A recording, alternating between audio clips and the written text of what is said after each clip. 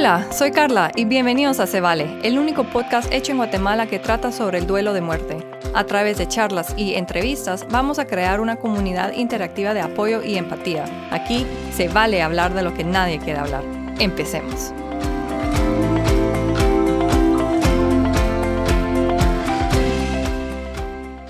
Hola, ¿qué tal todos? Siento que fue hace 1000 meses que no han escuchado ni yo hecho un episodio normal. O sea, yo hablando sola, o mejor dicho, clase del diplomado de tanatología a la Se Vale.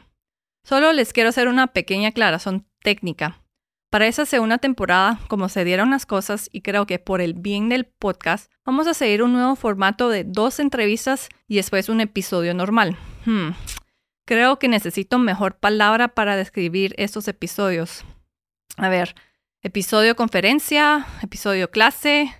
Ambas palabras me usan mucho, entonces, hola, ¿cómo están? Bienvenidos al primer episodio clase de la segunda temporada aquí en Se Vale. Hoy vamos a hablar de la ética en el mundo de la tanatología. ¿Y por qué ética? Primero, porque aunque no lo pensemos mucho, la ética tiene su rol importante en la muerte y el duelo. Y segundo, porque tuve que tomar una clase de ética en la maestría de tanatología y fue una de mis clases preferidas y se las quiero compartir. Me cambió mucho mi manera de pensar, o mejor dicho, me forzó a usar más estrategias de pensamientos críticos que expresarme o pensar solamente a base de mis valores.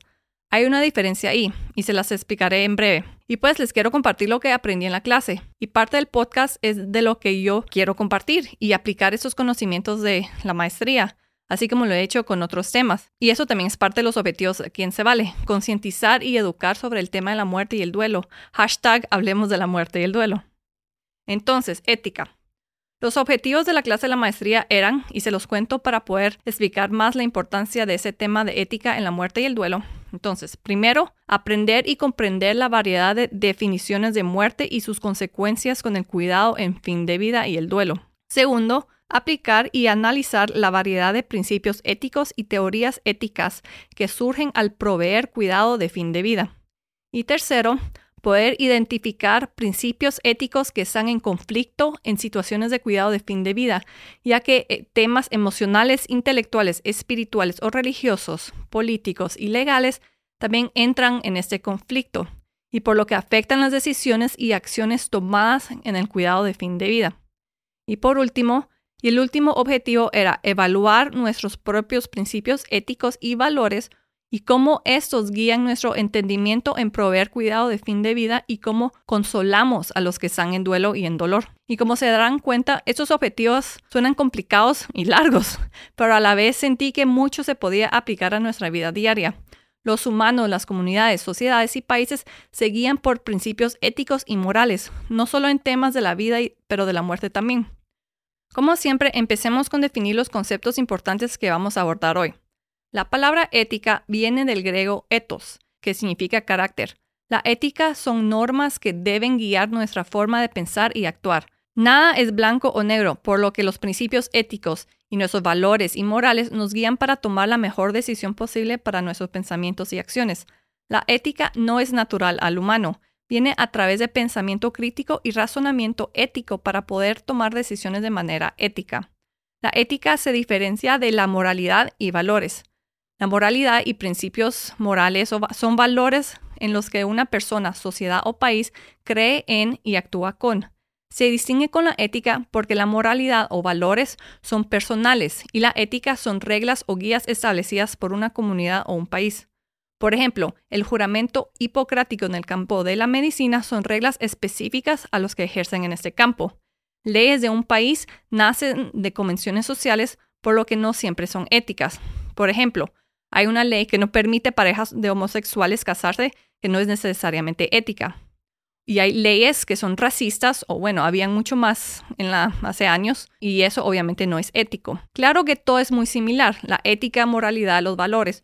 Todo se supone que tienen como objetivo que seamos los mejores humanos posibles. No causar daño, no discriminar, no matar, etcétera, etcétera. Pero no siempre es el caso, como mencioné con las leyes racistas y discriminatorias. Resumamos la diferencia entre ética y moralidad. Moralidad es más en base a nuestra religión o guía espiritual que no muchos tienen. Convenciones sociales. La ética ya es más de reglas generales humanas, como en el campo de negocios y medicina, que usan más pensamiento crítico. En una frase, la moralidad es personal y la ética es profesional. En otra frase, la moralidad es una idea u opinión personal y la ética es una regla práctica. Y ojo, no en todos los campos, porque lamentablemente las leyes de un condominio, asociaciones o país no son necesariamente éticas. Entonces no confundamos también ética con reglas de algún lugar. Y si se preguntaban, sí, pueden haber conflictos entre seguir un principio ético y los valores morales personales de cada quien. Por ejemplo, la ética no tiene que ser moral o basada en principios morales o culturales. Por ejemplo, que sea legal que niñas se casen a los 13 años en varios países, obviamente no es ético. Y en breve se los voy a seguir explicando con ejemplos. Solo terminemos con una definición más que va a ser importante en el episodio. Ya he mencionado varias veces con los objetivos de la clase los cuidados de fin de vida. A veces son llamados cuidados paliativos. Son los cuidados que se le da a un individuo con enfermedad terminal o en un estado muy crítico de salud para darle comodidad o por lo menos dolor y sufrimiento posible en sus últimos días o semanas. Eso es importante porque tiene que ver con la ética y leyes de cuidado de fin de vida y calidad de vida en cada país. No vamos a entrar en específicos de la disciplina de ética como por ejemplo juzgamientos descriptivos o prudenciales o la deontología de Kant, porque yo apenas los entendí en la clase. Pero sí vamos a hablar de temas que abordan la ética en el campo de la muerte y el duelo. El punto es que debemos, como seres humanos con mente activa, poder distinguir entre temas de ética, convenciones sociales, religión, valores, la ley, porque aceptar todo lo que nos dicen o imponen no es bueno, especialmente cuando se trata de vida o muerte de nuestros seres queridos. Y aquí les paso una advertencia muy importante. Muchos de los temas éticos en la tanatología o muerte pueden cruzarse al campo político y legal, y tal vez religioso. Obviamente no vamos a meternos a esos debates. El tema de la ética, que sí es político, legal y tal vez religioso, es el tema de la muerte con dignidad, eutanasia. Esos temas lo empezamos a mencionar muy brevemente en el episodio de suicidio en la primera temporada. Entonces, ¿qué tiene que ver la ética con la muerte y el duelo? Entremos primero a un contexto de hospital y doctores. Cómo un doctor procede en su análisis y tratamiento de un paciente se rige primero por el juramento hipocrático médico. Este juramento que toman todos los médicos para graduarse de medicina dicta una conducta ética de los doctores. Este juramento hipocrático establece que cualquier individuo que ejerce en el campo de medicina no hará daño, tendrá compasión y respetará la dignidad humana y la vida. Es decir, que técnicamente los valores o perspectivas religiosas, morales y políticas de los doctores no deberían de influir en sus acciones. Estas normas éticas es lo que los guía en su disciplina y trabajo diario, pero como los doctores no son seres independientes y también deben ejercer bajo las reglas del hospital y leyes del país, los doctores tampoco pueden hacer lo que quieren. Por ejemplo, un doctor que sí cree en la muerte con dignidad, o sea, la eutanasia o muerte asistida, no lo puede ejercer en Guatemala porque el hospital y sobre todo el país no lo permite. Aparte del tema que no todos los doctores están de acuerdo con la eutanasia y muerte asistida, ya que muchos dicen que su deber es cuidar la vida, no eliminarla. Pero, ¿qué es de la calidad de vida? ¿Vieron cómo la ética entra en el campo de la muerte? Un código ético que puede estar en contra de valores humanos y leyes que supuestamente protege la vida humana. Entonces, tenemos el juramento hipocrático, las leyes del país y sus propios valores morales, religiosos, personales que guían a un doctor. Pero eso aún deja un campo muy amplio en cómo un doctor puede actuar y ayudar a un paciente. Espérense, que ahora en serio lo vamos a conectar aún más con el duelo y la muerte. Aquí entra la ética, principalmente los principios éticos de beneficencia, autonomía, justicia y no maleficencia. Con estos 4 principios éticos, el doctor se puede guiar más en cada caso y paciente, o sea, aparte de su juramento hipocrático. Como nunca existe una manera perfecta de tratar a un paciente o decidir cuál es la mejor opción de cada paciente, esas guías éticas dictan que solo hay una decisión correcta para cada caso específico, para cada paciente específico. Cuando el paciente muere, y aquí hacemos la conexión con el tema general del podcast, la familia debería, entre comillas, porque es un sentimiento fuerte, estar en paz con el hecho que el doctor actuó de manera ética y de acuerdo con estos principios éticos de la medicina. que actuó conforme la situación específica y del paciente, que su juramento hipocrático lo guió ante todo a no causar mal o dolor en el paciente. Pero recordemos, los doctores también son humanos y cometen errores. A veces también se les entra el ego y puede que el ego o algo más sea un obstáculo en su razonamiento ético hacia el cuidado del paciente. Espero que lo haya explicado bien cómo la ética entra en el campo de medicina y es cómo está conectado a la muerte. A ver, en otras palabras, todos los doctores quieren lo mismo, el bien del paciente, mejorar la salud del paciente. Lo que va a variar es cómo obtener esa salud y bienestar. Y a veces es cuestión de vida o muerte porque no hay recursos para ofrecerle a un paciente que necesita ayuda urgente o a la familia que no tiene los recursos para obtener la ayuda adecuada y muere el paciente. Regresemos al concepto de juramento hipocrático. Mucho se basa en no hacer daño al paciente. Pero ¿qué pasa en países donde la muerte asistida y la eutanasia es legal y permitida? Técnicamente, el doctor le está dando una droga mortal para asistir la muerte de las personas que bajo regulaciones y criterio pero muy estricto quiso terminar su vida. Esta persona que calificó para obtener una muerte asistida, o sea, no es así de fácil en países donde es legal. El doctor tiene que técnicamente romper su juramento hipocrático para asistir, o no sé si decir causar, pero ayudar a la muerte de un paciente. Y la ética y el juramento hipocrático, ¿dónde está? Y cabalmente discutimos mucho ese tema y temas similares en mi clase. Y spoiler alert, no hay respuesta correcta. A unas personas que somos pro eutanasia, muerte asistida, no decimos, sí doctor, no importa su juramento, la persona quiere morir porque no tiene calidad de vida. Dele, mátelo, dele pues, apúrese. No es solo así de apoyar a alguien que decide terminar su vida. Igual, la persona que quiere finalizar su vida porque siente que ya no tiene calidad de vida, no es una decisión fácil. Y los del otro campo que están en contra de la muerte asistida y eutanasia no pueden negar que la calidad de vida de la persona que quiere morir está fatal y quién quisiera vivir así, o ni ver a nuestros seres queridos ver así. No es blanco y negro este tema. A ver, les voy a dar un ejemplo personal. Mi abuela materna, Mimi, vivió, y eso insisto que es entre comillas, prácticamente 9 años desde que tuvo un derrame hasta que se murió en septiembre de 2021. Tenía enfermera 24 horas al día, 7 días a la semana. Dependía para casi todo lo físico de alguien más. Lo único que podía hacer sola es levantar su mano a su boca para comer. Pero eso también con los años se fue deteriorando y necesitaba ayuda para alimentarse. No podía comunicarse o muy poco al principio. De un día al otro pasó de una señora muy jovial a depender de alguien más para tantas cosas y estar atrapada en su mente sin poder comunicarse. O bueno, no sabemos si su mente tenía claridad y si estaba atrapada en sus pensamientos porque no podía hablar mucho, no podía expresarse. Entonces no sabemos realmente qué sentía, qué pensaba. Y fueron 9 años así. 9. ¿Quién quiere eso para su vida? Nadie.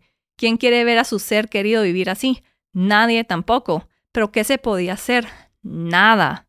Legalmente y moralmente, porque nunca se habló en la familia, porque ese tema de muerte asistida es aún más tabú que el suicidio y aborto. Entonces lo único que se podía hacer es simplemente ver a un ser querido literalmente y muy lentamente deteriorarse hasta su último respiro. Y aparte del tema financiero de estar pagando una enfermera 24 horas al día, 7 días a la semana, no todos pueden pagar eso, y por 9 años. ¡Ay! Y aquí también les quiero hablar del desgaste emocional que la familia tuvimos. El duelo anticipado de nunca saber cuánto tiempo más iba a vivir, entre comillas, de no poder hacer nada, de visitas donde uno medio le platicaba, pero es de platicar casi al vacío, del cariño físico, pero con mucho cuidado, y no de recibirlo de vuelta. De querer seguir nuestras vidas, pero tener conciencia que la abuela, la única que nos quedaba a muchos, estaba ahí sola con la enfermera.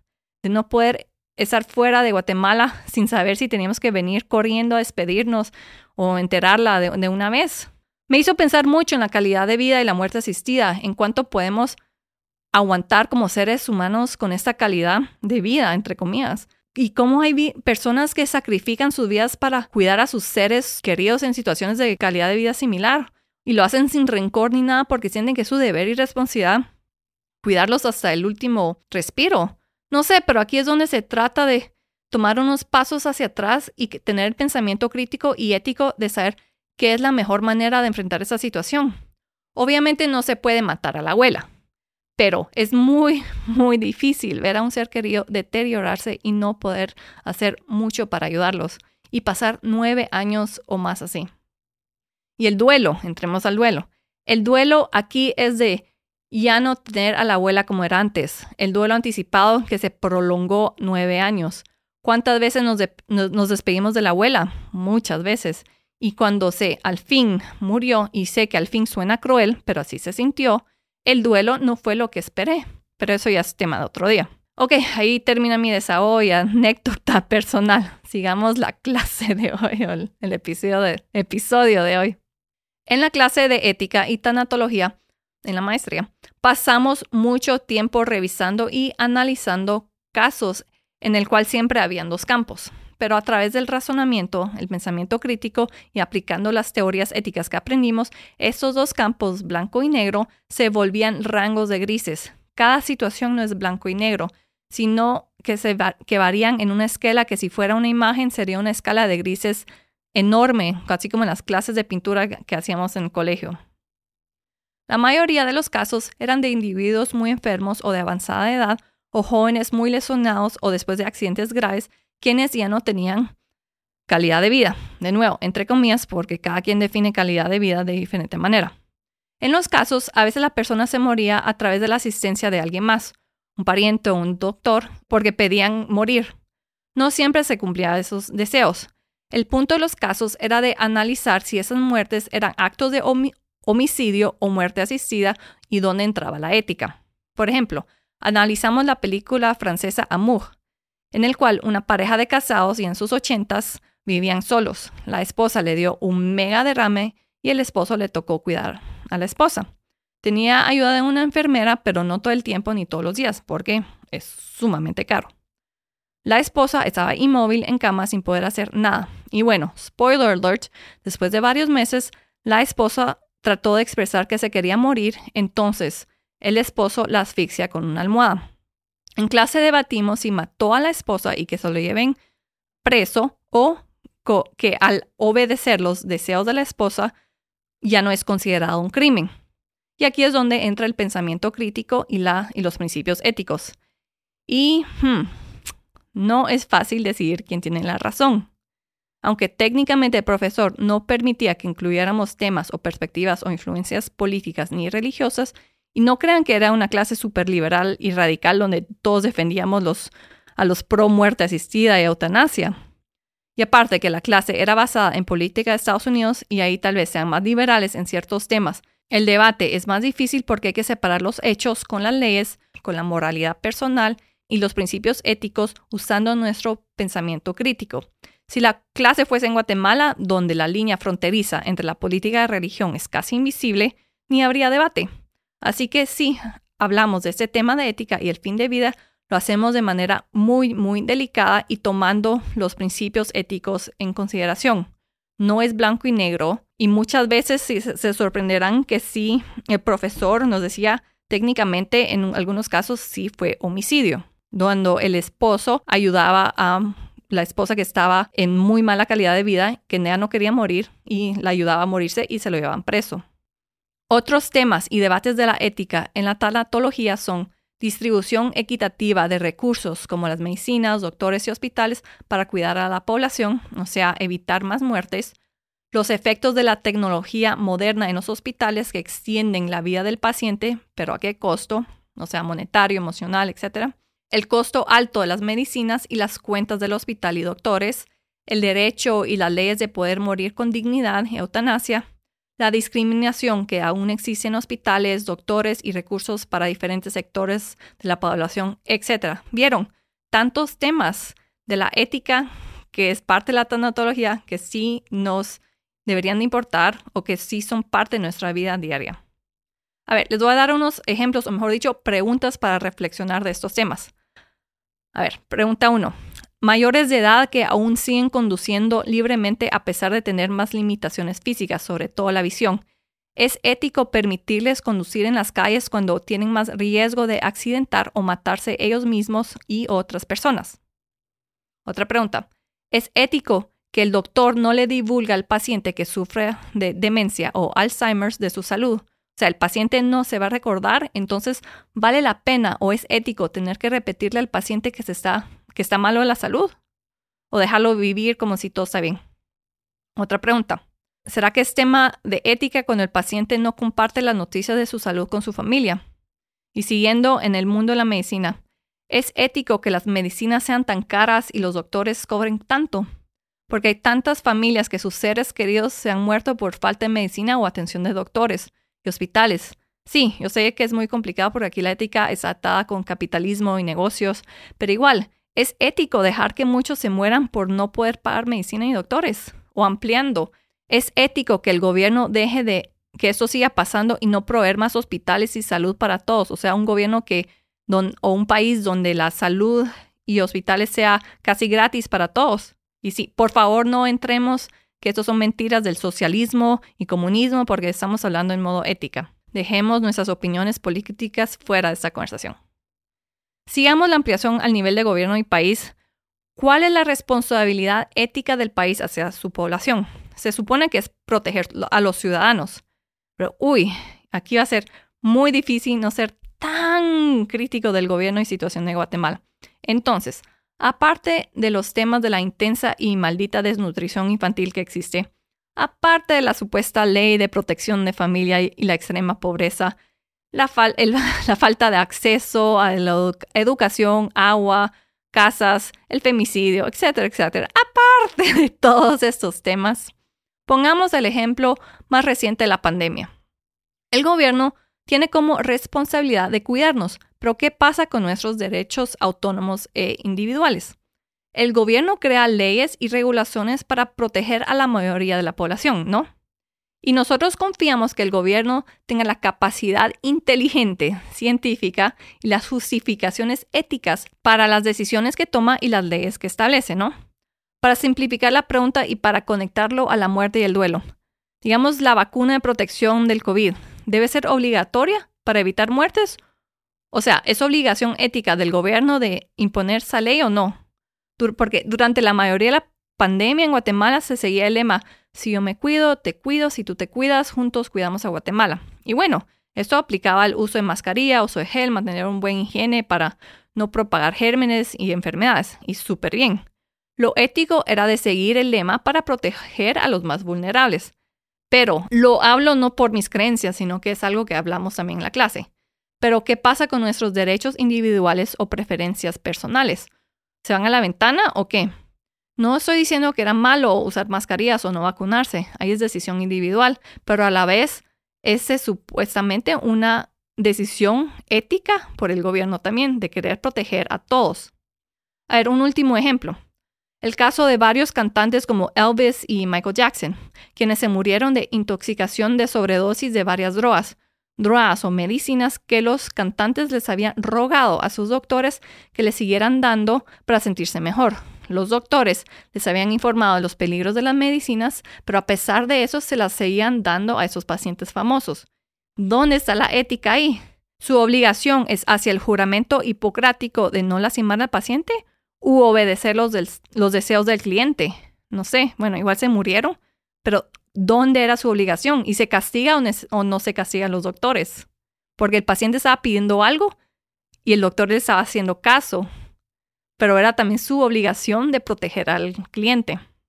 No sé, no voy a contestar ninguna de estas preguntas porque la verdad no tengo respuesta, porque todo es blanco y negro. Son ejercicios que nos dieron en la clase y todas me hicieron reflexionar y espero que también los haga reflexionar a ustedes, ya que las respuestas no son simples, especialmente cuando eliminamos nuestros filtros personales de moralidad, religión, política, etc.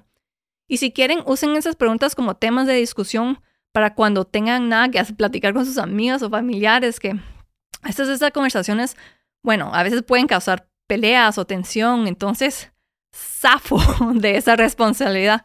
Como dicen en varios parqueos, la empresa no se responsabiliza por daños ocasionados. Ahora, vayámonos al caso de Guatemala. En Guatemala podemos hablar de ética en la muerte desde la perspectiva que les mencioné con las preguntas, o sea, la responsabilidad ética del gobierno de cuidarnos. Pero les quiero dar otro ejemplo Y aquí Doña Nerda, presumida, les va a pasar el resumen de su trabajo final, que fue un ensayo de 6 páginas con título Visualizar una mejor ética al final de vida en Guatemala. Y sí, obtuve un A, o sea, 100 puntos, o casi 100. Bueno, no me puso un número exacto, pero sí fue la letra de mayor grado. Ahí la A.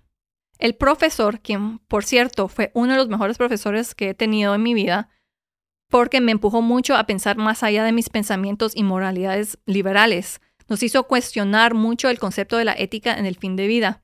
Y para ese proyecto de ensayo final, la temática era visualizar una mejor ética para el fin de vida.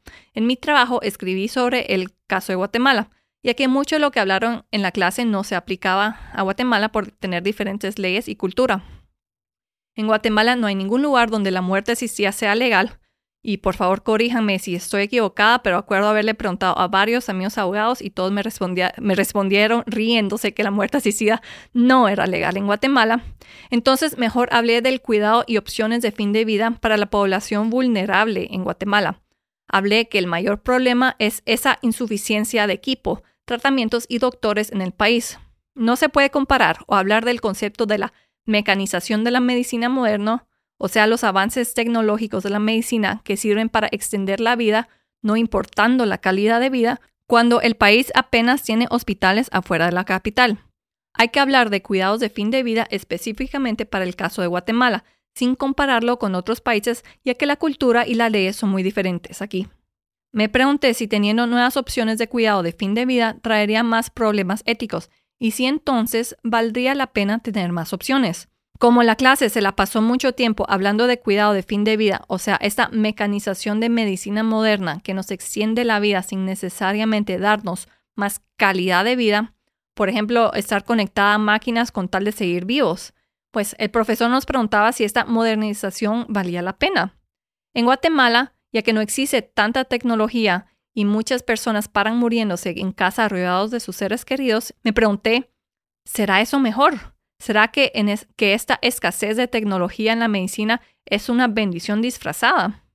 En vez de morir en un hospital conectado a una máquina y saber cuánto tiempo seguiremos conectados, mejor morirnos en casa rodeados de amor. Piensen en eso por unos momentos. Y ojo, obviamente que todos queremos que nuestros seres queridos vivan por siempre, especialmente si son bebés, niños jóvenes o adultos jóvenes. Pero piensen en el escenario ideal morir. La mayoría vamos a decir en casa, rodeados de mis seres queridos, con el atardecer, etcétera, etcétera. Algo así, ¿verdad? ¿Quién va a contestar? Sí, yo prefiero morir en un hospital donde solo se escucha el ruido de las máquinas que me están manteniendo vivo por mucho tiempo. Ajá, nadie. O muy pocos tal vez quieren eso. O sea, no conozco a todo el mundo y cada quien con sus gustos y preferencias. Ahora, conectemos esto al tema del episodio de la ética. Si la opción es morir en casa rodeado de amor o en un hospital, no olvidemos mencionar algunos detalles. Si en casa hay medicina para aliviar el dolor de la persona muriéndose en casa, o si la persona está en casa porque ya no tiene dinero para pagar el hospital y había un doctor que tal vez sí le pudo haber salvado la vida. Esas muertes pueden ser lentas y agónicas por falta de medicina que pueden ayudar a aliviar un poco del dolor y sufrimiento al paciente. Aquí regresamos a la responsabilidad ética del gobierno de cuidar a su país o también la ética del doctor de ayudar al paciente a pesar de falta de pago, etcétera, etcétera. Y aquí no les he mencionado otros puntos que escribí en mi trabajo final, como los cambios de la población guatemalteca por la migración hacia Estados Unidos, que deja a los vulnerables sin familia que los cuide, entonces mueren solos en casa. Y vale la pena mencionar que en Guatemala, siendo un país sumamente religioso, todo lo van a poner a manos de Dios. Entonces, también la familia y algunos doctores van a actuar bajo ese principio y no principios éticos. Y entonces, ¿qué se puede hacer? ¿Qué soluciones hay? En mi trabajo final propuse que el escenario ético ideal para el cuidado de fin de vida en Guatemala podría ser simplemente mejorar la atención médica general, los estándares de vida y la calidad de vida para la población existente. Pero como eso es súper complicado y saber si un día se va a lograr y saber qué va a pasar, sigamos. Otro punto importante que mencioné en mi trabajo es que no se trata de cambiar la cultura del país para que se adapte a prácticas de países desarrollados que tienen otras culturas. O sea, Guatemala, por favor, no te vuelvas otro Gringolandia. Sino que es de mejorar lo que ya hay aquí en este país. Por ejemplo, tener más hospicios o comunidades o centros para los enfermos, los que están en su fin de vida.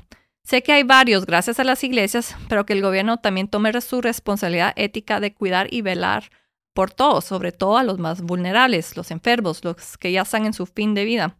Espacios así también dan la oportunidad a los enfermos y a las familias de prepararse para la muerte, trabajar no solamente en el duelo anticipativo, pero en esos espacios pueden haber talleres de duelo general después de la muerte de sus seres queridos. Escribí mucho más en mi trabajo final, pero ya se está alargando el episodio. Si quieren saber más de ese trabajo final de la clase, escríbanme y con gusto les comparto más y lo discutimos. Pero en general se trata de aplicar o ampliar las fortalezas de Guatemala, o sea, su enfoque en los valores familiares para mejorar el cuidado de fin de vida de las personas enfermas y vulnerables, con el objetivo general que sugerí, de crear espacios específicos para ellos, donde puedan morir en paz y donde las familias también tengan un lugar donde puedan trabajar su duelo. Y hablando de morir en paz, el concepto de la muerte con dignidad no solo pasa en el caso de personas de avanzada edad quienes perdieron poco a poco la independencia. También pasa en jóvenes adultos, atletas y muchos que sufren de accidentes y quedan paralizados, o los que tienen enfermedades como locked-in syndrome, MS, Alzheimer's, demencia. Todas estas son enfermedades que poco a poco o a veces de repente nos roban la calidad de vida de los individuos que tienen esas enfermedades. Y aquí entra el tema del duelo también. El duelo por la persona quien era antes de la enfermedad y la persona quien es ahora. El duelo de saber que ya no hay cura para esta enfermedad y que la persona solamente se va a deteriorar poco a poco o de repente rápidamente.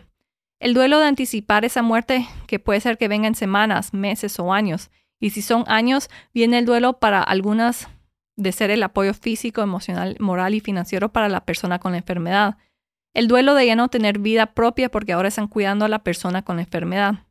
Y aquí entra también es debatible, ¿verdad? Porque muchos hacen ese trabajo o sacrificio, con comillas, con mucho amor, dedicación y no creen que es sacrificio. Pero el aspecto monetario también es un factor importante que hay que mencionar. Muchos se pueden quedar sin recursos monetarios para apoyar a su familia o para seguir su vida después de la muerte del ser querido. O sea, hay muchos temas del duelo en esto de los que tienen enfermedades y lo de la calidad de vida. Y para ir resumiendo y terminando, un punto crucialmente importante con la ética es que la ética debe separarse de nuestros valores socioculturales, políticos y religiosos. O sea, la ética es aparte de todo esto. Nuestro primer pensamiento o crítica de algo es siempre egocéntrica en lugar de estar basada en razonabilidad empática e imparcial. Muchos se preguntarán, pero ¿cómo si la ética tampoco es objetiva ni universal? Pero hey, aquí les cuento que sí lo es.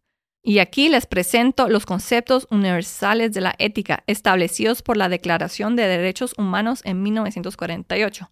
No les voy a leer o decir todos los principios, pero muchos son de los más básicos como todos los humanos nacen libres, con dignidad y derechos, nadie será torturado o puesto en situaciones crueles, inhumanas, todos tienen el derecho a educación. Y si sigo leyendo más de los principios de los derechos humanos, se darán cuenta, hey, el mundo no es nada ético. Siguen las torturas y crueldad en las guerras. No todos los niños reciben educación por culpa de sus gobiernos corruptos. Sigue el tráfico humano, abuso emocional, físico y sexual. El mundo es intensamente cruel. Ningún país respeta esa Declaración de Derechos Humanos. Estos principios éticos, que técnicamente son universalmente aceptados, no son aplicados ni respetados en su totalidad en ningún lugar del mundo. Para terminar, les invito a ver situaciones sin influencia de nuestra cultura, pensamientos políticos y religiosos, de hacer el esfuerzo de usar nuestro pensamiento crítico para evaluar cada situación. La mayoría de las situaciones en la vida, fin de vida y aún en la muerte no son blanco y negro. Hay varias tonalidades de gris porque una situación no es así de simple. Piensen en las personas que han venido aquí al podcast a compartir sus historias de muerte de sus seres queridos y cómo han procesado su duelo. Nosotros podemos escuchar estas historias y pasan inmediatamente por un filtro personal en base a nuestras personalidades, valores, moralidades, religión, espiritualidad, etc. Y así como cuarto objetivo de la clase de la maestría dictaba, Cómo nosotros evaluamos cómo otros actuaron ante una situación va a depender de esas predisposiciones. ¿Y por qué importa eso? Porque por lo menos aquí específicamente con el podcast, con más historias de muerte y duelo que nos vienen a compartir, más espacio u oportunidades hay para juzgar e interpretar estas historias con un filtro de crítica o juzgamientos en vez de empatía. Podemos pensar, ay no, yo no hubiera hecho si fuera él. Pero hey, tú lo decís porque así sos tú. Pero esa persona actuó de esa manera porque así fue y actuó como mejor pudo en el momento. Entonces les pido por favor que tomemos una pausa antes de criticar o juzgar. Y obviamente no les pido que traigan pensamientos críticos y apliquen principios éticos a cada rato y ante cada situación, porque uno, qué hueva, y dos, aquí siento que no es tan importante como brindar empatía. Si alguien actuó ante una muerte o un duelo de una manera que ustedes no están de acuerdo, ok, está bien, se vale. Ellos son diferentes y actuaron de la manera que pudieron en la situación en el momento que se dio. Empaticemos y aceptemos, así de simple. Y esto es muy importante para algunas entrevistas y conversaciones y episodios que ya vienen pronto. La tanatología, o más simple decir, los temas de la muerte y el duelo, requieren una gran cantidad de corazón y empatía. Pero es nuestro cerebro el que nos guiará para tomar mejores y más fuertes decisiones, especialmente en situaciones difíciles. Muchos de nuestros invitados han tenido que tomar decisiones muy difíciles con sus seres queridos que están a punto de morir. Y como en este podcast no es curso oficial en la universidad, no les voy a pedir análisis ético después de cada entrevista.